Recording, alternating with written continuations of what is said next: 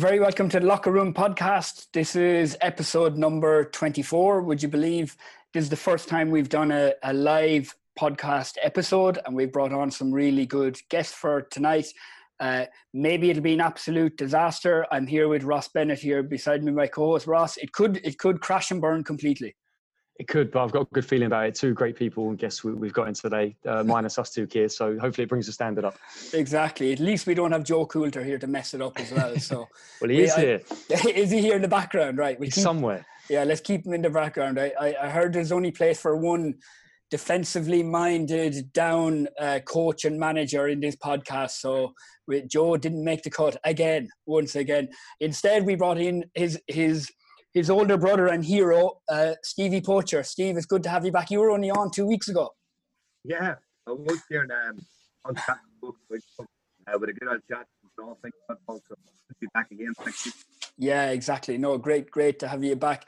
I'm delighted as well. I've got Colm Nally. So Colm, I've tried to get on over the last couple of months, and Colm, I was on to you about coming on at one stage. I didn't know that you'd come into a coaching roundtable as your first episode. So I promise we will get you on for a full interview about your experiences and everything like that, which are really, really interesting. But it's great to have you, Colm. Thanks very much, Kieran. Looking forward to it. Good stuff. Colm, I was looking, I'm going to get you to do a plug. I was looking on Twitter, and obviously you're the coach with the Meath senior football team and have been for the last few seasons. And we'll get on to that in a few minutes just to chat briefly about it. I won't get you to say too much in preparation for the All-Ireland. But tell us a little bit about your book. So it's Game-Based Training Sessions for Gaelic Football. This is the second edition, because I know you had one out previously, and also tell the listeners how they can get it, what email address and everything like that. Okay, thanks very much for that, Kieran. Well, look, it's a self-published book. It's just really, like, I've been involved for years in coach education through Leinster, and an awful lot of the times you do the courses, people are looking for resources. So I just got the idea of throwing some together. I done a book about 2 years ago, just game-based training activities, and it went really well. So what the new one is, it's basically game-based training sessions. So it's 22 training sessions, all based on sort of specific and bespoke sessions that the coach might be able to use and implement, and really to give them ideas. Kind of branched out a little bit into some sort of mental gym work and some nutritional advice, and there's goalkeeping sessions there. So look, this is a hobby to me, right? And it's just something that I said I'd explore, and it's gone very well. And we're actually on our third print now. So the last book sold over 3,000, and this one's on course to sell the same. And I really just cap it at that, because it becomes a chore then and too much. And I can't handle the feedback about the spelling mistakes and things like that. So I just put it at that, especially when you have teachers involved now, they'll be picking holes in everything, Exactly. The administration and logistics challenges. Tell us the email address that people can contact. It's just simple, CN training manual @gmail.com, and you get a bounce back mail there with all the ways we can get it. And look, again, it's more of a labor of love. It's not expensive. It's really, you're not really looking to make money. You're just really making cover costs and get it out there.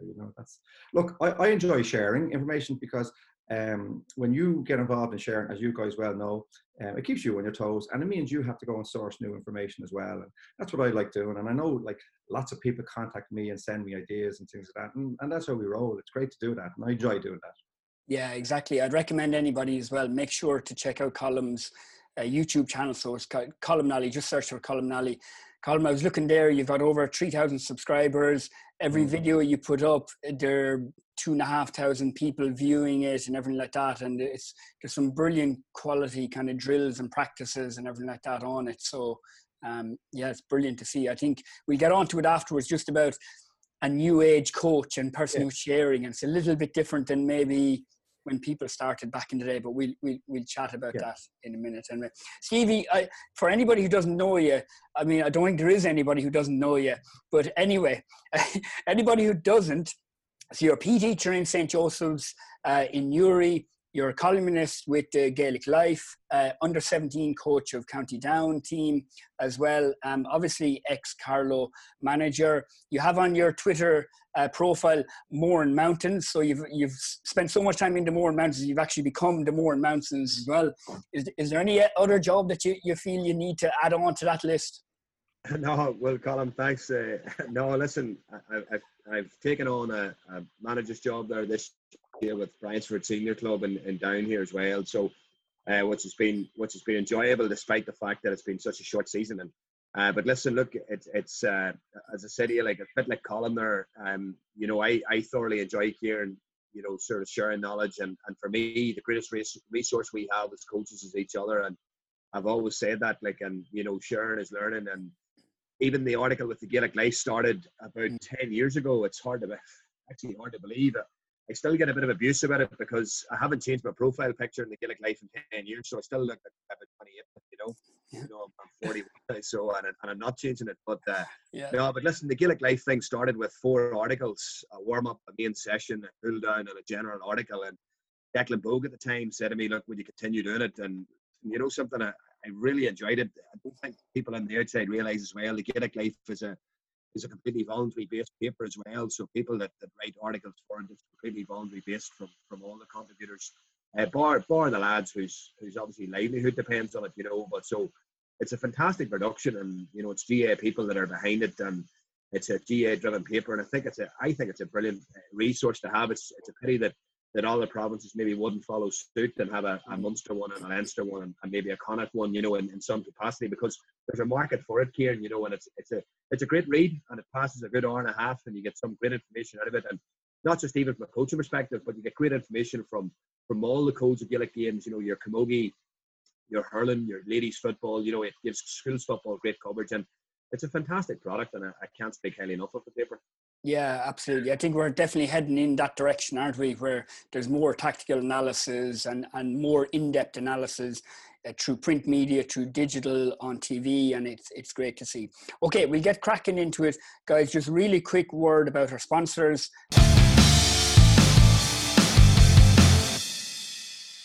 This episode is sponsored by Ripped.app. They've been with us now for the last few months, Cormac and the lads. So it's a coaching platform that connects performance coaches with their clients and athletes. It helps coaches program more efficiently and effectively and deliver individualized training programs to their clients and athletes via the Ripped app. So it's Ripped.app, where they have supportive exercises, technique videos, and other content. The platform streamlines a collection of workouts, well-being and training load data, so coaches have their data all in one place and can quickly gain insights they need to optimize the performance and improve results for the clients and athletes. It's perfect for S&C coaches. Ross, I know that there are some online training devices being used in Arsenal Football Club, and I know whenever Arsenal do something, you're definitely going to jump on that and introduce it into QPR. I'm a bit old school. I like the pen and paper with the programs, but for anyone who trains remotely, it's a perfect resource. And like you say, it's something that potentially is going to come into the modern era more and more in the next few years. So it's a great stuff that Cormac and the lads are doing. Yeah, absolutely. So it's a great tool for S&C coaches and also sports scientists and normal technical coaches involved with teams or working with individual clients, and also gyms and online coaches. Ripped are used by Swim Ireland, Kerry GA, and of course ourselves here at DSS, where we've launched the online training service as well with Ben and some of the lads, some of the S&C coaches. So it's not a bad company to be in with some of the Kerry boys, so we're really delighted to be involved with them. We have a special offer to share with our listeners, so head over to the Daily Sports Science website, dailysportscience.com, and you'll see a link to sign up to Ripped in the blog section for 2 months free. And it's a perfect time now with the off season of the club section of the year coming up, and just to get the programs out to your players online. It's a nice kind of fast and efficient way to do it. Ross, I'm promising this year we're going to get Joe Coulter fit. So I reckon now bring in the professional. We tried when we were involved with London GA and failed miserably. So it's time to bring in the professionals. Yeah, hopefully his knee can take it this time, because he had a lot of issue rehabbing his knee. So we'll pass him on to a good physio as well. Yeah, exactly. We'll get that in. Okay, so thanks to Ripped for their continued support, and head over to their website, ripped.app.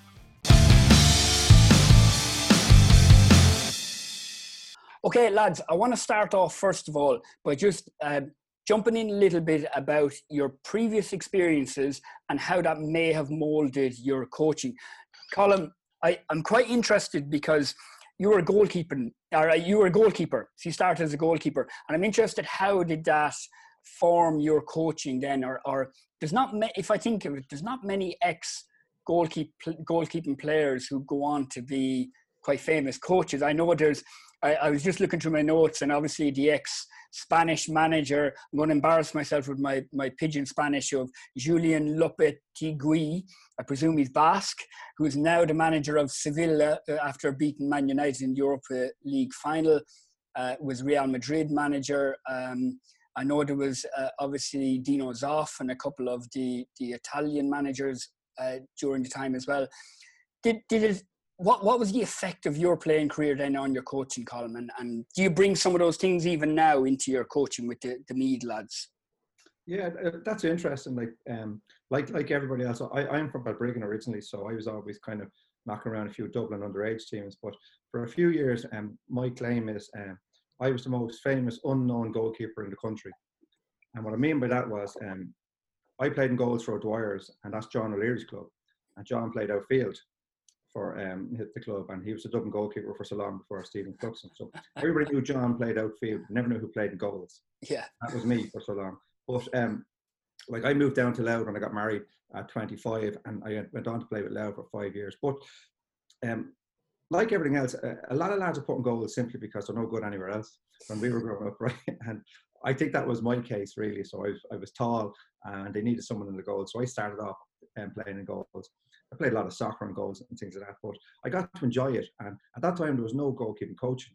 So that kind of got in line, especially for Gaelic football, got me in line with kind of coaching, because I had to source ideas to sort of train myself as a goalkeeper, if you know. So that was my first step into coaching, was sourcing goalkeeping materials. I used to buy a lot of Simon Smith's books and CDs. He used to be the Newcastle goalkeeping coach.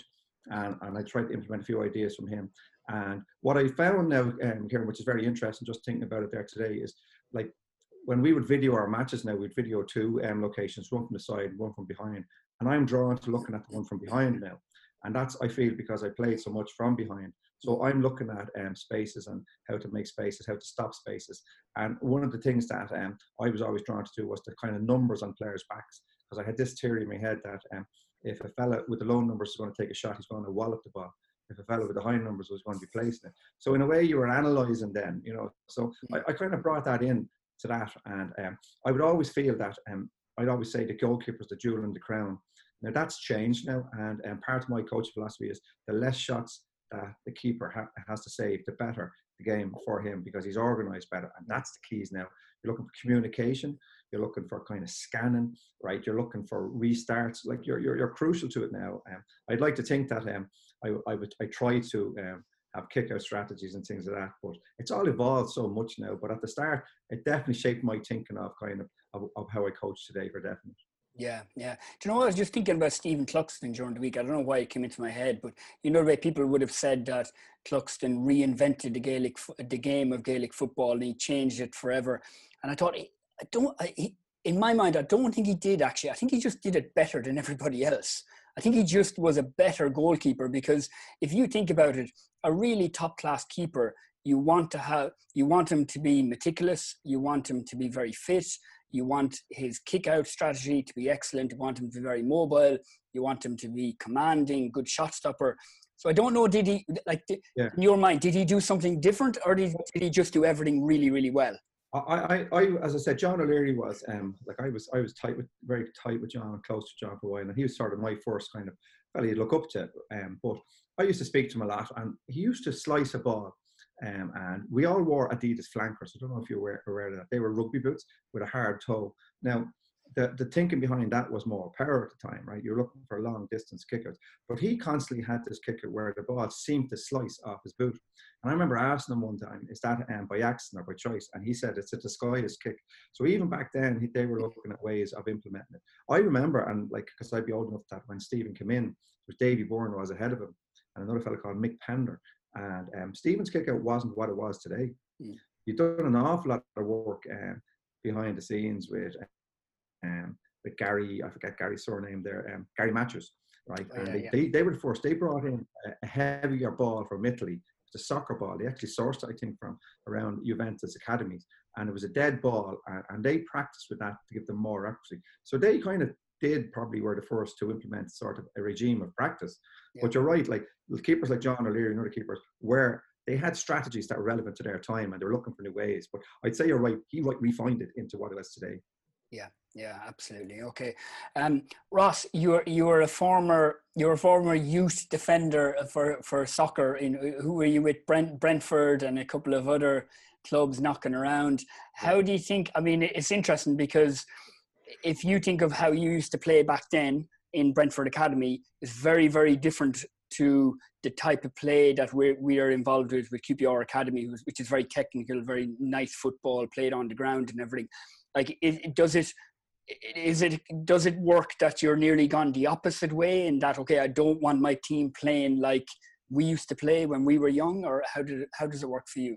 Yeah, I think I had to get my head around that technical new modern era game, because we just used to stick it in the channels and put your head on it and block. But then I think these days we've lost that art of defending. So we used to head the ball, we used to get our body on the line. So that's what you can bring to the table, because if you can't defend as a centre half, fullback, then you're not getting a job. It doesn't matter if you can play into the midfield or you can clip it to the 9.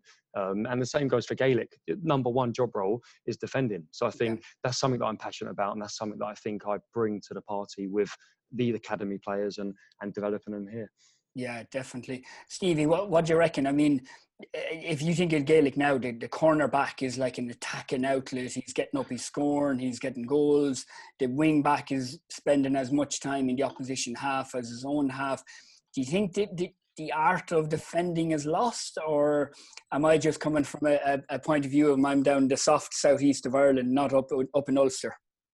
No, I think you're right. And just before I came on the show, Kieran had a conversation on the phone there with James McCartan, the Down minor manager. We were just chatting about training tomorrow night and what we need to do. And, you know, we played a challenge game at the weekend. We committed a lot of individual fouls. And, you know, we're not, obviously down teams don't play very, very defensively. So, you know, at times we will leave ourselves quite exposed at the back. And maybe the art of that one-to-one individual defending isn't coached enough. Yeah. Maybe tackling isn't coached enough as a skill. And I know Colm's with some fantastic innovative drills there that probably incorporate that 1v1 scenario, because sometimes we go into a games-based approach and you can hide in games and you play overload games and underloads and the likes of that, and plus ones at the back and how to break down. And we spend a lot of time trying to break down a blanket defensive training maybe, and we don't spend a lot of time in isolating our defenders in a 1v1 situation or 2v2 or 3v3. And when it happens in a game, then they get nervous, and it's probably one of the reasons why the likes of Kilcoo here are successful in Down, is because, you know, that they have defenders who can trust themselves and back themselves in a 1v1 situation. You know, Dublin were the same. The team, ironically, that has got closest to Dublin in the last decade for me is probably Mayo. And Mayo were the one team in their prime who had 6 defenders who could actually mark man to man, you know, in the game, and were confident enough of doing that. But just come back to the point that Colm made about Stephen Cluxton. I think one of the biggest changes in Cluxton's approach to kickouts, and I'm sure Colm might agree with me here, was the speed of them. You know, it was taking them 10 to 15 seconds to get kickouts away, and it was allowing the opposition to get organised, etc., etc. Now they're away in super quick time, but then again, a lot of teams maybe don't press someone's kick out every single kick, so therefore, you know, he does tend to get a lot of soft and cheap, you know, kickouts away. But it's the quickness of the restarts now and the speed in which they're given now, or Kieran, that makes the game so interesting, so fast as well, you know. Yeah. But the rules have changed. Rules have changed, and I go back to 2003. I think that was the first, for me, that was the first memory I have of cornerbacks who could play football. Ryan McMenamin, for example, was as comfortable going forward in the final 21 as he was in his own 21, you know. And I think that was a lot down to how Mickey Hart had coached his team as well, you know, very much a games-based approach to training way back then. Through Paddy Talley was the coach in 2003 before Paddy moved on, and Mickey brought in, you know, other coaches and the likes of Gavin Devlin and boys like that more recently. But, you know, Mickey always had an athlete-centered approach where players took responsibility, you know, in training, and therefore when it came to the game, they could think for themselves on the pitch as well, you know. Yeah, I think there's always that place in the modern game for individual coaching, isn't there? No matter what level, no matter what team, you know, you see it in the Premier League where maybe some of the teams in the lower half, you kind of get the feeling that those players feel, some of them feel that, okay, well, I can't learn more. And then the really, really top level coaches like your Klopp and your Guardiola and Jim Gavin and them in and Colm in the inter-county world, that they're trying to improve that player at all stages. You know, and you never stop learning. Yeah. Stevie, I'm interested. It'll be an interesting one for anybody who's following your down team, and I know it's an underage team, so we don't want to put too much emphasis on you know, success and stuff like that. But with Carlo, at times you played with a very defensive setup. Obviously racked up big scores in different games.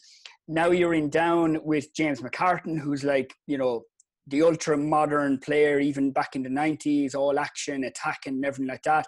I'm interested to see how the team is going to play and how you've set them up with more the philosophy around the team. Yeah, well, I'll tell you how we're going to play after we play Fermanagh in 3 weeks' time in the championship. No, but listen, you know, look, it's horses for courses, Colm, or Kieran. It's horses for courses. You know, like at the end of the day, you know, when I went down the road to Carlo, you know, you're looking at their record, at their previous record, a lot of psychological scars from big beatings. You know, a shocking defensive record, conceding an average of over 20 points a game, which is comical. Like when you actually think about it, you know, you're never going to win a game of football, but you might win one or two. You might outscore a team 22-21 or 23-22, but there'll be sporadic wins. You know, there'll be no consistency in it. You know, but to go probably, you know, 14 games in the National League with just one defeat in 2 seasons, like was huge for the group. You know, and a lot of that came from being just really well organised here. You know, we did do a lot of work, you know, on our shape and our structure, but we also did a lot of work on transitioning from defence to the final third, which for me is the hardest challenge. Like, you know, of trying to install a system of play. You can easily set a team up that are hard to beat, but you also need to go and try and win the game. And, you know, I always was of the assistants, you know, give me a forward line like Cora Finn and I'll play a different way, you know. And we were probably just unfortunate with Carlo that we just really had 2 really good scoring forwards. And, you know, when you took Paul out of the team, you know, you were taking a huge chunk of your scoring out of the team as well, you know. So you sort of had to play quite a rigid system. Plus what I found, Kieran, with the players as well, was we had a lot of and you know, from playing against Carlo a number of times, with a lot of strong runners of the ball. You know, Sean Murphy, Brendan Murphy, Sean Gannon, Kieran Moore, you know, really good, Jordan Marcy, really good athletes, really good, powerful runners. So therefore, we set our team up based on a more of a counter-attacking style of football, which we would run the ball a lot more through the hands than we would kick it. And it was actually into 2019 when we were starting to evolve a little bit.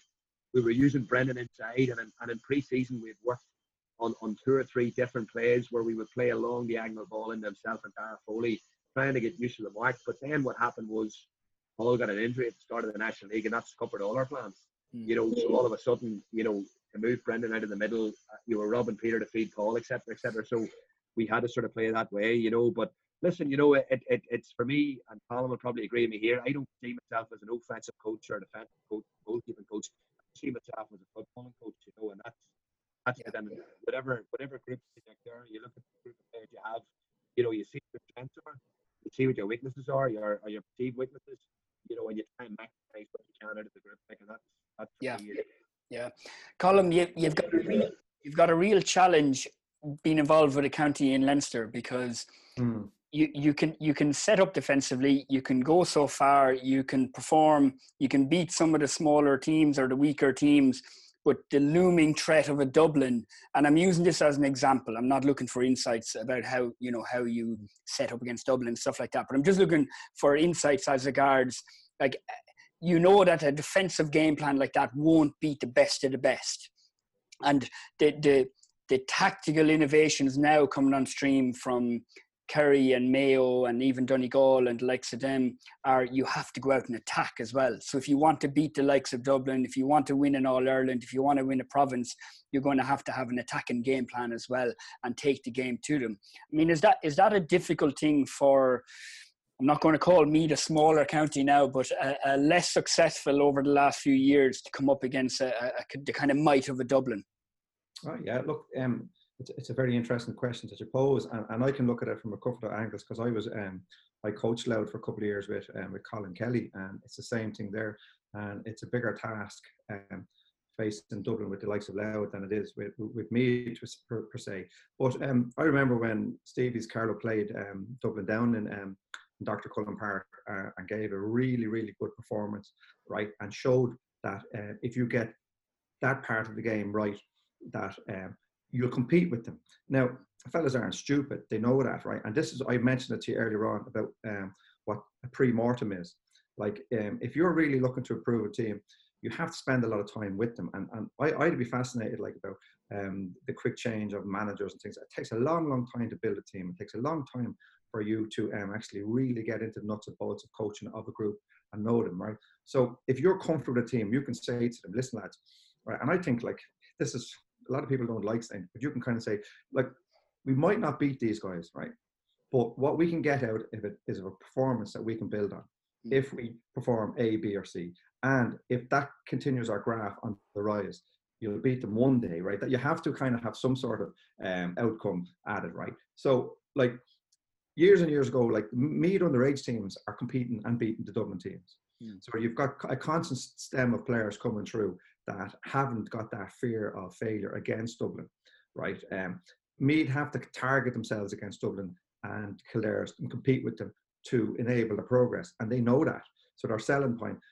We watched them closely. If we felt that the body language was defeatist, or if they were kind of, you know, just there to pass an evening, we'd sense that. They're not. They're there because they want to improve, and they feel, right, they actually want to play them, right? They want to measure themselves against them, and they want to go back and say, okay, this, that, and the other. I'll tell you a very interesting story. We played them last year in the Leinster final, and we had a few plans that worked, right? And we were really pleased with them, right? A few plans, and we were kind of saying, you know, this is working, that's working, right? But what really kind of stumped us is they figured it out in real time, the players themselves, right? They sussed out what we were doing and what we were trying to do and cut it off themselves. Now, that fascinated me, you know, that fascinated me, that they could think like that as a group together. And that kind of shaped their way of how we're going to prepare if we ever come across them again. Means we need to keep more and more things up sleeve. I don't know if Stevie will understand that, but we knew that we had a certain way of getting to them, and we were getting certain success, and then bang, they sussed it out and shut us out. And we hadn't got another plan, you know what I mean? Because so that kind of stumped us a little. But that's all what the learning is now. And again, you know now, right, like that, you know, that certain things work against them, but you've got to keep producing, and you got to keep disrupting them, and you got to be curious, and you got to be testing. You got to keep doing all them things. So your training has to be sort of geared towards that. Yeah, I think Stevie, isn't it that you're setting up a tactical, you're setting up your team in a tactical way that can bring the team to the finishing line, so that 10 minutes to go in the game, look, if you do what we're putting forward here, this plan, we'll get you to 10 minutes to go, and then ultimately then a little bit of luck and a bit of creativity and talent and stuff, then we'll win out the game. And it's a tricky one. Yeah, there's no doubt. But Kieran, just, it's interesting what Colm said about them working it out, Colm. Here's a very interesting story for you. I was playing golf there a few weeks back with Niall Morgan, the Tyrone goalkeeper, and he was telling me that in the All-Ireland final in 2018, they had 2 or 3 kick-out strategies. And he said, you know, they obviously had worked on them in the lead-up from the semi-final to the final. And he says within 10 minutes, Dublin had worked out what all 3 were, Colm, you know. Yeah. And that's serious on-field leadership. That's serious on-field thinking. And that comes obviously from the coaching and the exposure that they're getting, you know, and the level of detail that they're going into. And ironically, the year that we did play them in Portlaoise that year in 2017, you know, we put up a credible performance, and we did feel we would love to have taken them down the last 15 minutes in the game. And I think if Brendan had been sent off, we probably would have, because he was sent off in the 45th minute. I think there was 3 or 4 points in it at that stage. And I think that, you know, they were starting to rumble a little bit. They would have beat us. They would have found a way to beat us. But I would love to have just taken them down that home stretch just to even be in the game. And it was only really an injury time that they did stretch away when we were down to 14 men. But I actually got a real vested interest in them after that from a coaching perspective. And I went to watch them on numerous occasions. And what I found was their attack completely changed after the Carlow game. They had more, you could see so much more basketball-orientated moves in them. You know, the 1-in 4-out formation where they literally hugged the sidelines, you know, had one man, and the one man in the middle cleared the D, you know, and leaving space there for someone else. You know, they were vacating space and occupying space, and they were doing that extremely well. But the one big thing I took from them was the width they introduced into their game after that was just on a scale that I'd never seen before in Gaelic football, you know, and listen, it takes a serious amount of discipline, but it also takes a group of players, as Colm says, who are willing to learn and never stop learning. Like, and that's a very difficult thing to ingrain in a group.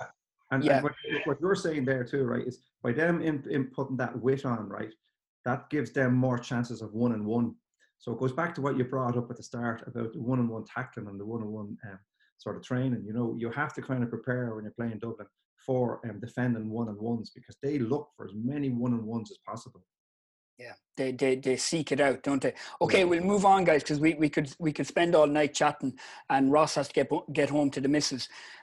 Stevie, an interesting one came up between us about what is this club season now shown to us about how you can and you can't prepare a team for the championship. So it's obviously a unique situation where it was a very short period versus other years where pre-season in GA club is, 3 months long or something like that. So what did you learn, or what did you see?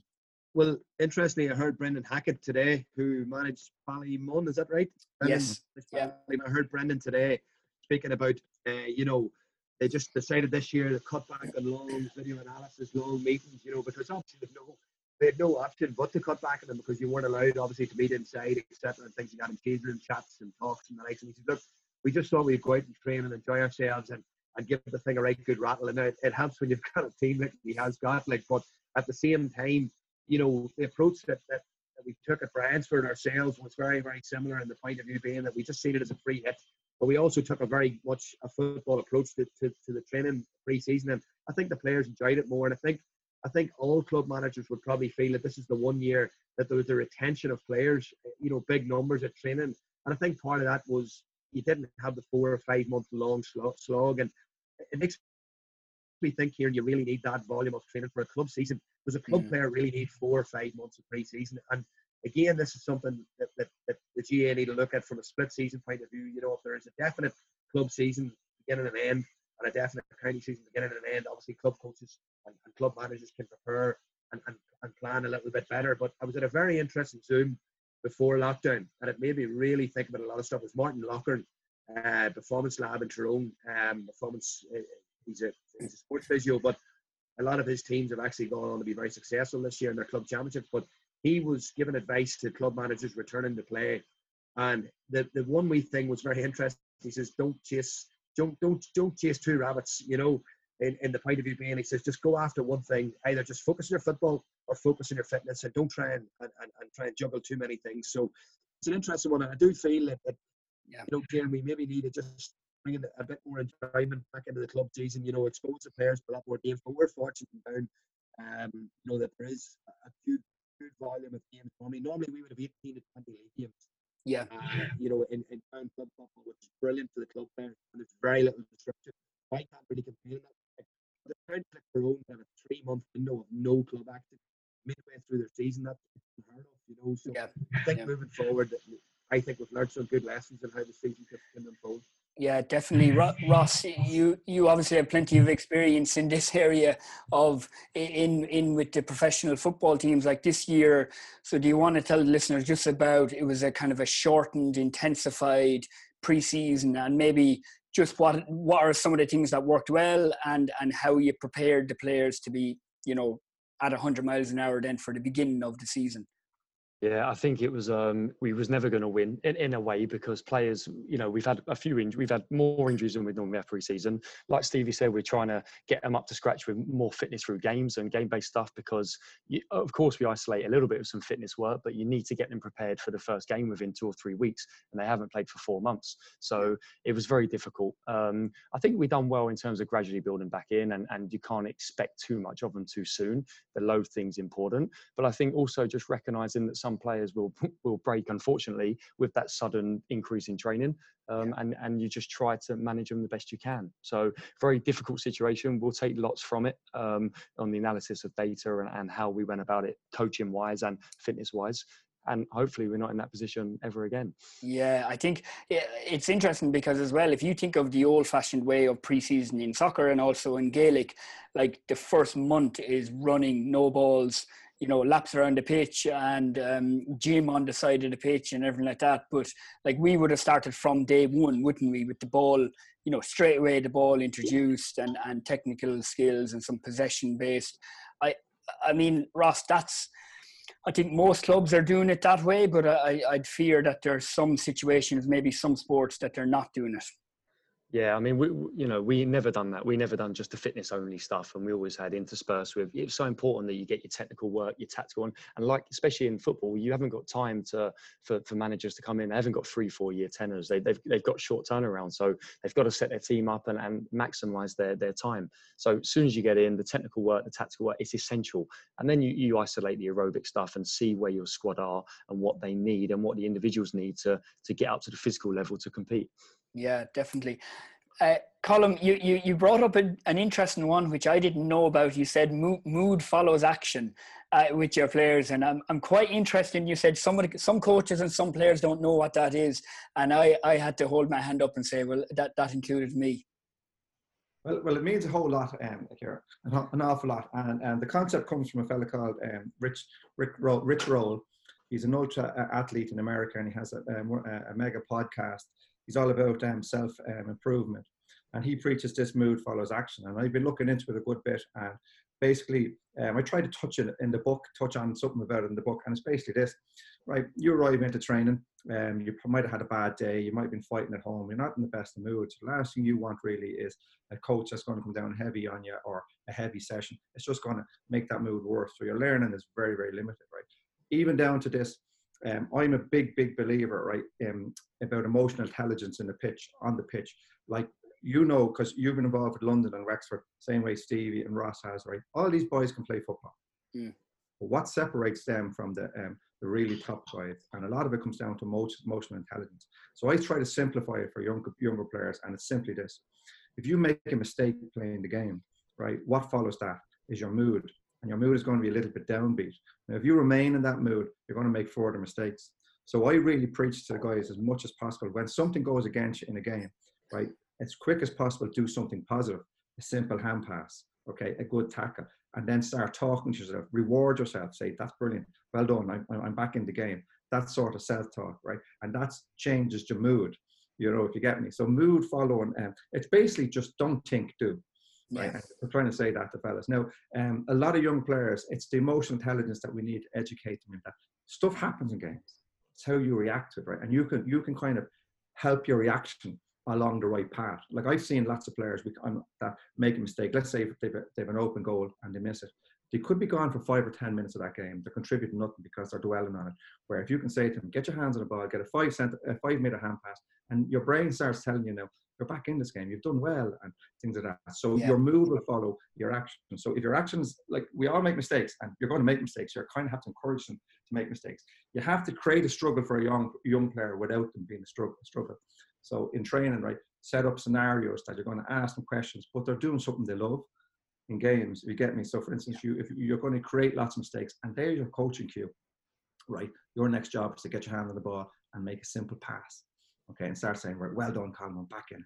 And that sort of stuff. That's hard to do, and the younger you can get players thinking like that, the better, Yeah. So that's kind of where that comes from. But he's an interesting fellow, Rich Roll. Now, some of his podcasts are out there, but you pick up a few little nuggets, Yeah, it's the brilliant old advice, isn't it, at the beginning of the game, where the selector comes over to you and he says, just do something simple at the beginning of the game. Win the ball, lay it off, and then play yourself into the game. Ross, we do a good bit of work, don't we, in the academy with the sports psychologist does, with just be in the now and even practice that at home and before a session and when you get up in the morning. Yeah, and I mean, that's sports psychology firsthand. Do you know what I mean? That's how psychology applies to the game. And we say stay in credit. So if you've got a player who's taking a few risks, and which is what they're paid to do, they might be wingers, that might be their job role. But like Colm said, it's not gone right for them. Stay in credit. Give yourself to cap out, play to the centre of the pitch. And like you said, you get the action, you get the mood back up, and then you get yourself in credit to be able to try again and try and take on the man again. So that's phenomenal. I think that's psychology. That's how it should be in the applied world, and how you apply it into the game. Yeah, definitely. Colm, I'm interested, and I'd say a lot of listeners will be interested because they see a lot of your practices and drills and everything like that. what would a typical training session for you, what does it look like? Let's say if we're talking about intercounty level or senior club or something like that. Well, again, that ties nicely into parts of the discussion that we're having here tonight, is because, like, we know now we have one of the beauties about these split seasons and the club season that now is you had your fixtures in place. So we know our first championship date is the 7th of November. So we work back from that. Our periodization plan starts back from that, and we've all our dates lined out. And we're very much like most county teams, up to speed with our S&Cs. I don't even like calling them S&Cs. I prefer it to be just a conditioning coach, right? Because people lose sight of what it is. But we have a brilliant conditioning team in Niall Ronan and Calvin Finnegan, and they let us condition the team through football. So they monitor everything. Okay, there's no heavy slog, particularly now, and the odd occasion they might say less or more, but basically as much as we can do through the football. So to give you an example there now, we played a challenge match there on Saturday. So we're back on the pitch now, and we're only allowed to train Tuesday, Thursday, and one weekend. You're only allowed to train 3 nights a week. So basically, believe it or not, now I say this in a good way, but I have nearly 6 hours access a week to the players. Now, that's brilliant, right? But in that 6 hours, if you think about it, right, you can't do situational coaching for the whole 6 hours, right? You can't do problem-solving coaching. You have to mix up your tech, your tack. You have to mix up everything. So I would always now start a session with, I would love now, we work really hard on getting slick angles of passing and tight passing. So you'd always have some hand passing exercises. Then you try to, what I always try to do is play some sort of possession games using the foot. Right, and then we always have shooting in your exercises. Now, the shooting has to vary from unopposed to semi-opposed to opposed, or there'll be no transfer into the games. And then there has to be tactical work. So that's where the pretense of the whole stuff is sent. Now, we would always grade the session. We give an RPE at the start, and the condition coach would always say, make tonight's session a 7 or make tonight's session an 8, depending on what the load is and the games and things like that is. So everything is prepared, and we've already gotten out this week's training plan. I have the content. I send it off to the S&C coach. He has a look at it, send it off to the manager. The manager now dictates at the end. He'll either say, I want more of this or less of that. And that's the way it is, and I'm quite happy with that. Because, the more people that look over your session, you're going to get. And then what I try to do really is try to have minimum input during the session. Throw lots of different scenarios. I don't tell them what the object is of games. I'll give you an example. One of the things I'm working on, and I don't mind admitting this, I think Eddie Jones is a fascinating coach, and I've been kind of really looking up a lot of him lately. And he's been playing a lot of these games where simple possession games, but after about a minute or so, he blows the whistle and every player drops on the pitch and do a press up or a roll and the back up. I've been working with that a lot, and I tell you what it does, it creates chaos. Right? The only condition I put in is that the game must restart with a foot pass. But as soon as the guys get up, they could be in mid-attack, they could be mid-defense, and then all of a sudden they're on the ground. They have to get up, they have to scan again, they have to look. It's just brilliant, right? And the feedback from the players afterwards is that they lose all sense of what they're trying to do. And it's great. So what we're targeting there, now I didn't tell them what we're doing, they have to figure themselves out. It's just challenging their decision making, right, on and off the ball. And so I would I wouldn't talk a whole lot through that. Say we're playing a 12-minute game, I just let it play. I try not to stop it, because then it becomes about you and not them, that sort of stuff. But there has to be some sort of feedback in it. So that would kind of be the breakout down of our session. But again, we would be working back from our first championship date, which is the 7th of November. And that gives us a great, it's brilliant to have that date. We wouldn't plan any further than that, and we could get, I think we worked it out, 32 sessions. Between now and then, which gives us a good platform to plan. Yeah, definitely. Okay, that's really interesting. Stevie, how, I won't ask the same question of you, but I'm interested, and I say people would be very interested because everyone has their own way of doing it. And Colm said the way that he does it a little bit, and my way of doing it with Ross and London lads was somewhat similar, sending out the coaching sessions at the beginning of the week and everything. But how did you organise that? So let's say, like, looking at Carlow or any other senior club that you're involved with, do you sit down and design all the sessions? Do you get input from the S&C? Does the manager decide everything, or what's the dynamic there between kind of manager, coach, S&C coach? Well, I suppose, Kieran, it depends on your management and your setup. Burlock as a manager was very much you're in charge of the football, you decide what way we need to go, etc. He might have said the odd time, whatever, look, I think we need to work on X, Y, and Z, or I think maybe we need to look at this. Strength conditioning, Carlo was excellent. You had strong links with Carlo IT. The players had all took, real great ownership in their conditioning. They were a well-conditioned team, in my opinion. Damien Sheehan did a lot of work with them in small pods. The Dublin-based players as well did their own work in Dublin. With the Down Minors, it's the same. We have an S&C coach that works with the young lads. Obviously, the gym work now has come to a halt, unfortunately, because we were making great strides pre-COVID or pre-lockdown, as you call it.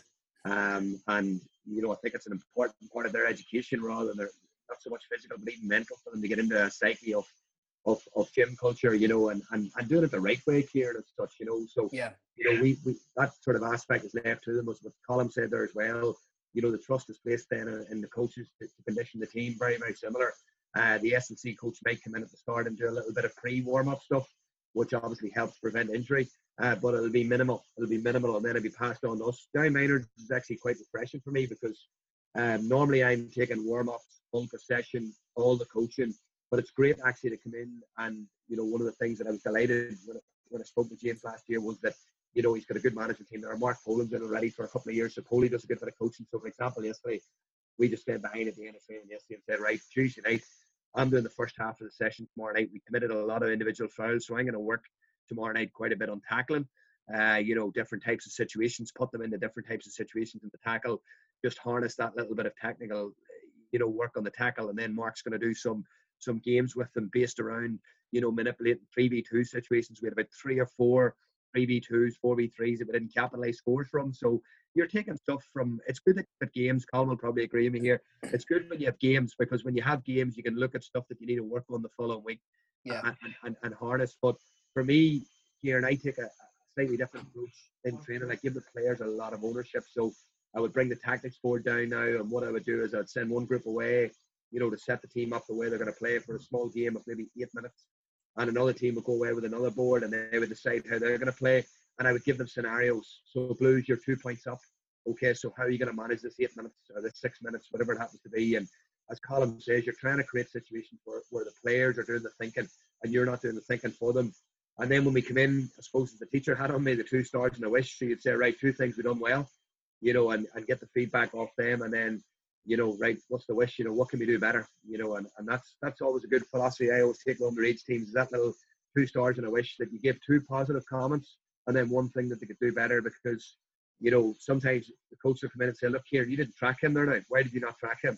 And he's saying, look, you also give the ball away. And then he's going, what did I do anything positively? And even from a self-esteem point of view, it's not great for you. So I pull you in, I say, Kieran, great, that was a great piece of play you were involved in there. You seen the man off the shoulder, whatever it happens to be. But you see, the next time this happens, just maybe try this, and look, everybody's different, and everybody's got their own unique way of coaching, Kieran, and for me, a games-based approach. Well, I loved Colm's idea there now, where he talked about that the chaos, because sometimes you need that, where players understand in games there is going to be those situations that you have to respond to. And the unfortunate thing is, and Colm and Ross will understand, when the players cross the white line, Kieran, there's only a certain amount that you can do after that. It's up to them to work it out, and the really good teams can work it out. I watch Kilcoo quite a bit here in Down. 9 titles in the last 10 years or 11 years, whatever it is. Dublin are the same. Their on pitch leadership and their on pitch adaptability is just class. It's great to watch. It's really, really great to watch. Yeah, definitely. It brings us on nicely to a couple of questions. We had some really good questions from some of the members. Actually, they were emailing and WhatsApping me privately. Colm, one for you. One member said that some of the videos on your YouTube channel will be quite prescribed. So go around the cone, get around that pole, then you must do this, then you must do that. Like, what percentage of your coaching is kind of working on that individual skill versus that more chaotic environment where we just let them off, we let them learn, and we don't give them much instruction? Well, that's a great question, and I often think about that sometimes. Like when we use the words game-based training, people kind of expect that all the activities are going to be games. Where if you can imagine, it's a jigsaw that we're trying to create. Like, you know, the match is the complete jigsaw.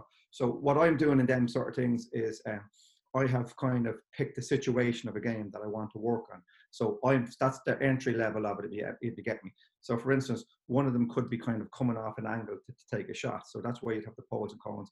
I'd be illustrating about, I'd be a big believer on kind of cutting the runs, no straight lines. So I would have set cones and poles up to kind of, firstly, to show the player why not to go straight.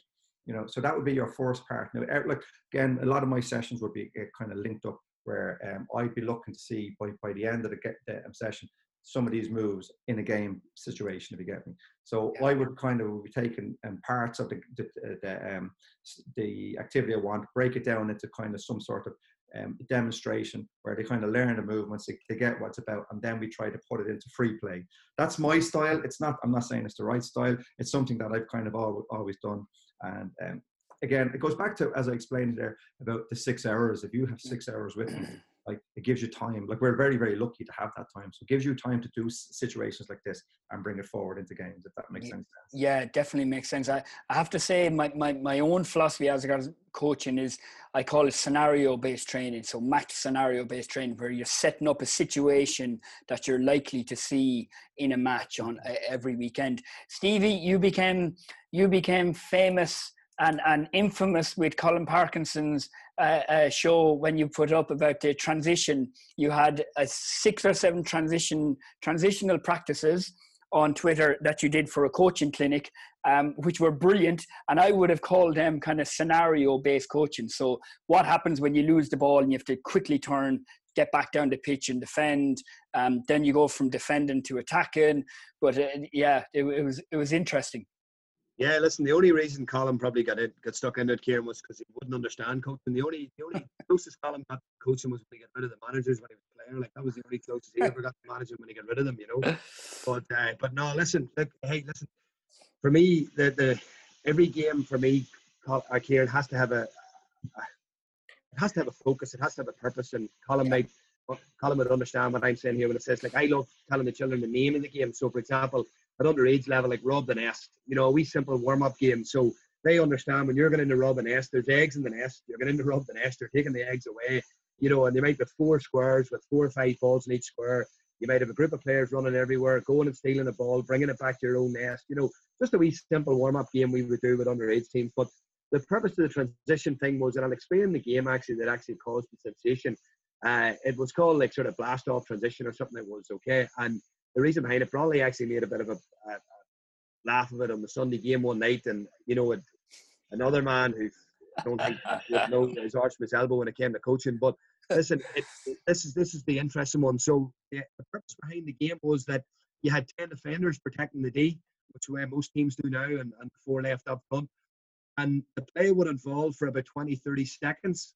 So if the attacking team hadn't scored in 20, 30 seconds, you blow the whistle, you throw a ball in, and the defensive team blast off. Okay, so if you think, and you're trying to picture a symbol where a young person understands the firework. What happens, children, when a firework explodes in that city? It goes everywhere.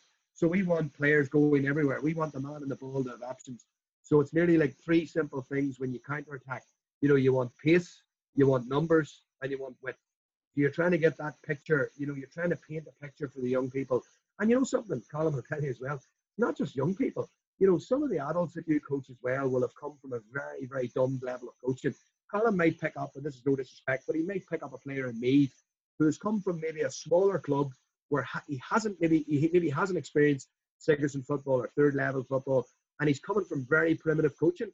Like, I remember one of my first couple of sessions with Carlo, and this came from Ear Road players who were one of the best club sides in Leinster in their time, and were in a Leinster final last year. And I had Ear Road club players saying to me, you know, this is like, you've got to understand, we've never been coached before. And I'm going, wow, 25 years of age, you've never been coached, you know, and that's scary. So, you know, you're trying to do that, Kieran. You're trying to make them innovative. You know, Colm obviously would have his critics as well as myself. You know, who does he think he is putting this stuff up on social media, etc. But as I said at the start of the show, sharing is learning. The greatest resource we have is each other. And the more people that you know, coaches, people that coach and people that understand the game, you know, really appreciate what Colm's doing there with his books and things like that as well. And I do as well, because it's invaluable, and just Yeah. Steve to dip into this, but No, pick a definitely. different theme for a warm up or something like that, you know. And Can I just jump in, Kieran, if you don't mind? Because Yes. I think it's important, like, and it goes to yourself as well. Like, it's difficult putting yourself out there, right? And when you put yourself out there, you're going to get people knocking. It's the easiest thing in the world to knock. And I have to say, like, I mean, a lot of that didn't sit comfortably for a while because it's a different generation. But it's only for the likes of Stevie and that. Like, I remember before I even got to know him, I'd send him an email and say, any chance of the notes from this and that. And he was always very forthcoming, right? And it's people like Stevie and yourself that kind of encourages other people to share, right? And look, I remember somebody saying to me, "You're very brave with putting stuff out there." And I said, "I'm not brave. Firemen are brave, right?" But I know what he meant. He was kind of saying that there's too many people picking holes and saying this, that, and the other. And it's the easiest thing in the world. Like I always say to everybody, right? If you get something from it, you get something from it. If you don't, you don't. Nobody's telling you this is the way to do it or that. But I do think what I get back from it, from sharing, is meeting guys like yourselves who share ideas, and that's how I continue to learn. Because where are we going to get our information from unless we kind of share with each other that, you know? Yeah, absolutely. No, long ago I stopped listening to people giving out about stuff. Ross, I'm going to jump to you because I know you've to get going. The last one for you, Ross, just about to tie it in with the games-based approach and the scenario-based coaching. You see merit also in that isolated skill practice, don't you? And I mean, you do it in your day-to-day work, but also we probably tried to implement it a certain amount with the London guys as well. Yeah, and I think it's important to tie in with what Colm and Stevie said. It's got to be realistic and specific to the game. So we work on a passing drill, but it's you put a picture in the player's head, the specific moment of where he's going to move to receive and play forward, or when someone has to support underneath the ball. But the reason why I find merit in it is because I feel like sometimes we put them into a game situation and we just expect them to be able to do it. Well, actually, we have to take them back to the lab. And like Stevie said, some of them players haven't been coached. So you do have to break it down. But then it's all about balance here. So when I was at Chelsea, we used to have a rule that 30 minutes maximum of unopposed work, because it has to become game-based after 30 minutes. Now, you might not use that 30 minutes, but that was the cut-off point, because you do need players to be able to figure it out in different situations. And it doesn't always look nice and pretty when you're receiving the ball on the half turn behind the cone and playing forward. You've got opposition in, you've got interference. What happens when the movement of your number 9 isn't how you want it to be? You can translate these into Gaelic and football and hurling, you know, principles still apply. So it's all about scaffolding. So you work on a specific thing in the first part of the session. Then how does that then transfer into your possession practice or your principles? How does that go into your phase and your games? And you bring a real focus to the session. And that's how players learn, by having a real focus on an individual part of their game. And how does that then go into a situation where they've got to problem solve, they've got to think. And that's when, as a coach, the ability to step back at times and the ability to go in and spot and fix, that's when the art is the coach here, and when and where to do it. So it's all about balance, but I do 100% see merit in that isolated practice if you make it real and link it to their individual job role and their performance. Yeah, exactly. I do like as well when the coach nearly sets out the stall at the beginning of a practice and says that there's going to be quite a lot of feedback in this. So the players know that, right, we're going to come back in, we're going to debrief, we're going to have a chat, you know, we're setting up our tactical situation here, and there's going to be quite a lot of discussion versus, okay, guys, I'm going to let you play here. I'm going to let you just learn and problem solve yourself. And after, you know, 10 minutes or whatever it is, bring back and start chatting it at that stage. Ross, we did get one question for you. I know you like this one from one of the members about, so if you think about it, a GA team, under 14, under 15, under 16, going into the off-season period, they're not allowed into the gyms. He's wondering for that team, is it appropriate that they, A, do a weights program, B, should it be a loaded weights program? And I've thrown in, if not doing that, maybe they will be. If not doing that, what are some of the stuff that they could be doing? Yeah, I mean, the myths of young kids not being able to load and things like stunting the growth and not good for their development, I think have long passed. So it's safe to do so for a 14-year-old. But what are the capabilities and competencies of that 14-year-old? Are they good movers? Have they learned the different movements? What's their training age within the gym? If they haven't done much before, then I would just stick to basic movements and body weight and teach them how to move over that period. If they have got a good training age, and yeah, of course, fine to load. But I always say with the kids, it's, we talk about minimal exposure, minimal dose. If they haven't done any weight training and now they do 5 weeks of body weight, the next 5 weeks, you might only need to go up to 10, 15 kilos because that's overload for their body and they're learning and adjusting to that. So be really gradual with the kids, and that's with anyone, even with adults that haven't trained before. Be gradual with the kids, make sure they move well and it's safe to do so, especially if it's remotely and you're not there coaching. And just see how the individuals get on within the group, and that's where you individualize it a bit more. You do need to be careful, don't you, in terms of they're going through their growth spurt, like their maximum rate of growth between the ages of, for boys usually 13 and 14, for girls maybe 11 and 12.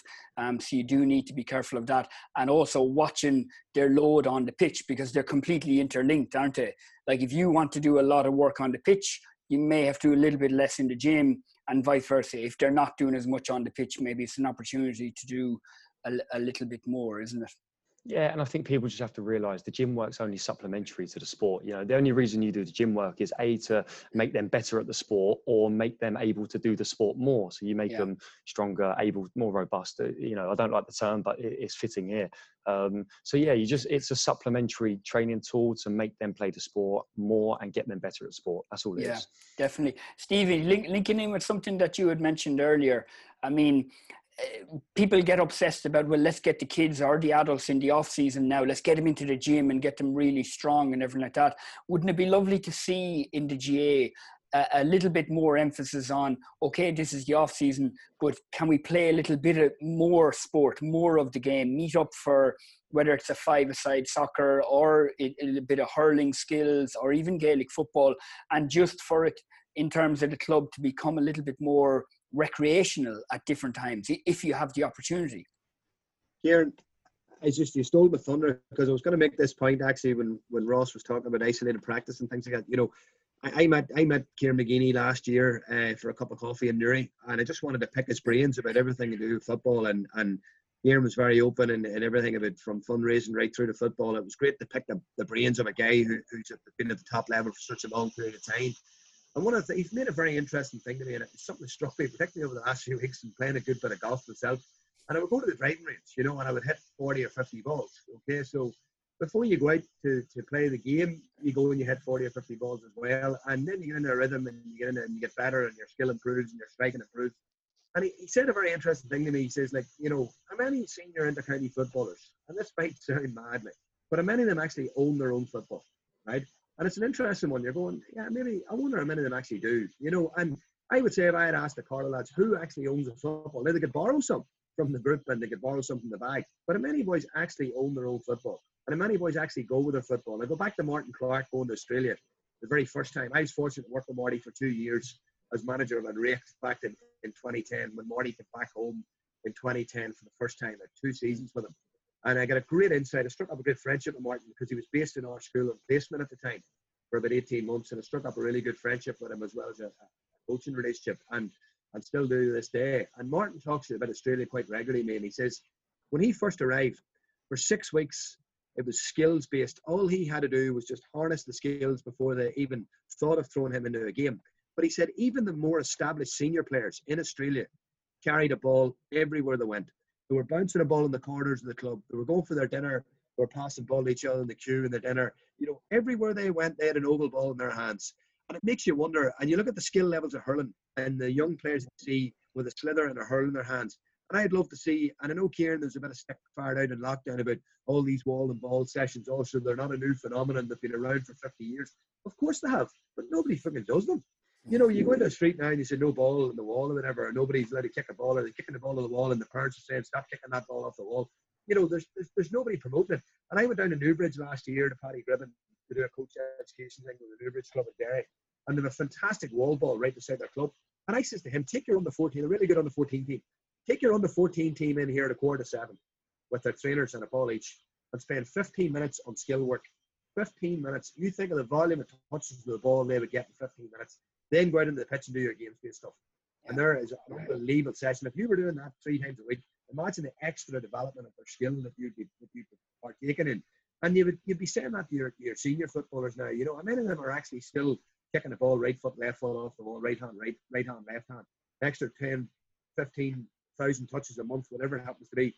Sean Kavanagh landed in an underage presentation back in Enricht, a way back boy in the around about 2010-ish, 11-ish. There was a young lad called Conal Baldwin, Lord rest him, died on Christmas Eve that year, and Doug Bannon at the club had asked me, Marie's mother, my mother-in-law, Lord rest her, she had worked with Sean at the time, and she asked me would get him down to the Kingdom to give the wee group a lift. This young fella had passed away unexpectedly, and Kavanagh came down. It was now wet January evening.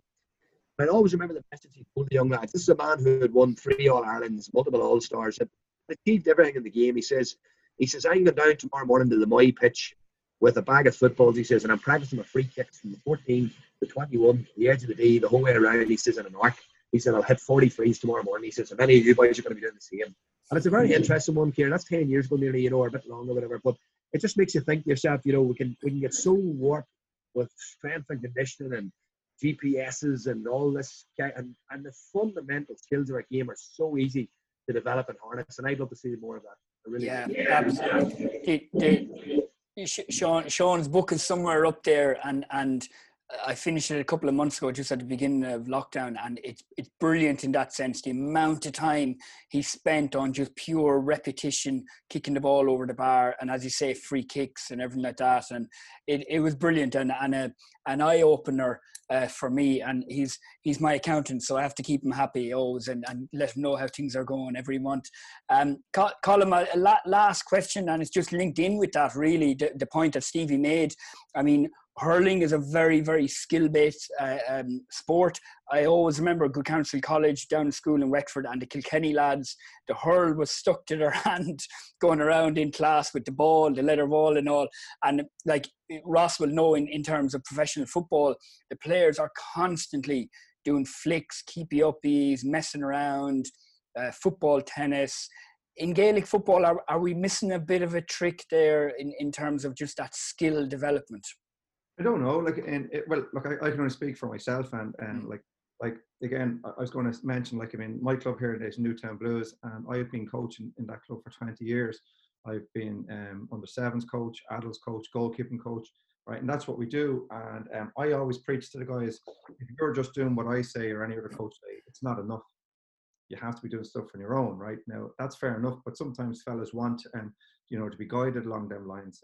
I find since I was at Louth and Meath and places like that, and coaching in with Leinster in the provincial team, we used to set up what's called it's a soccer phenomenon, arrival activities.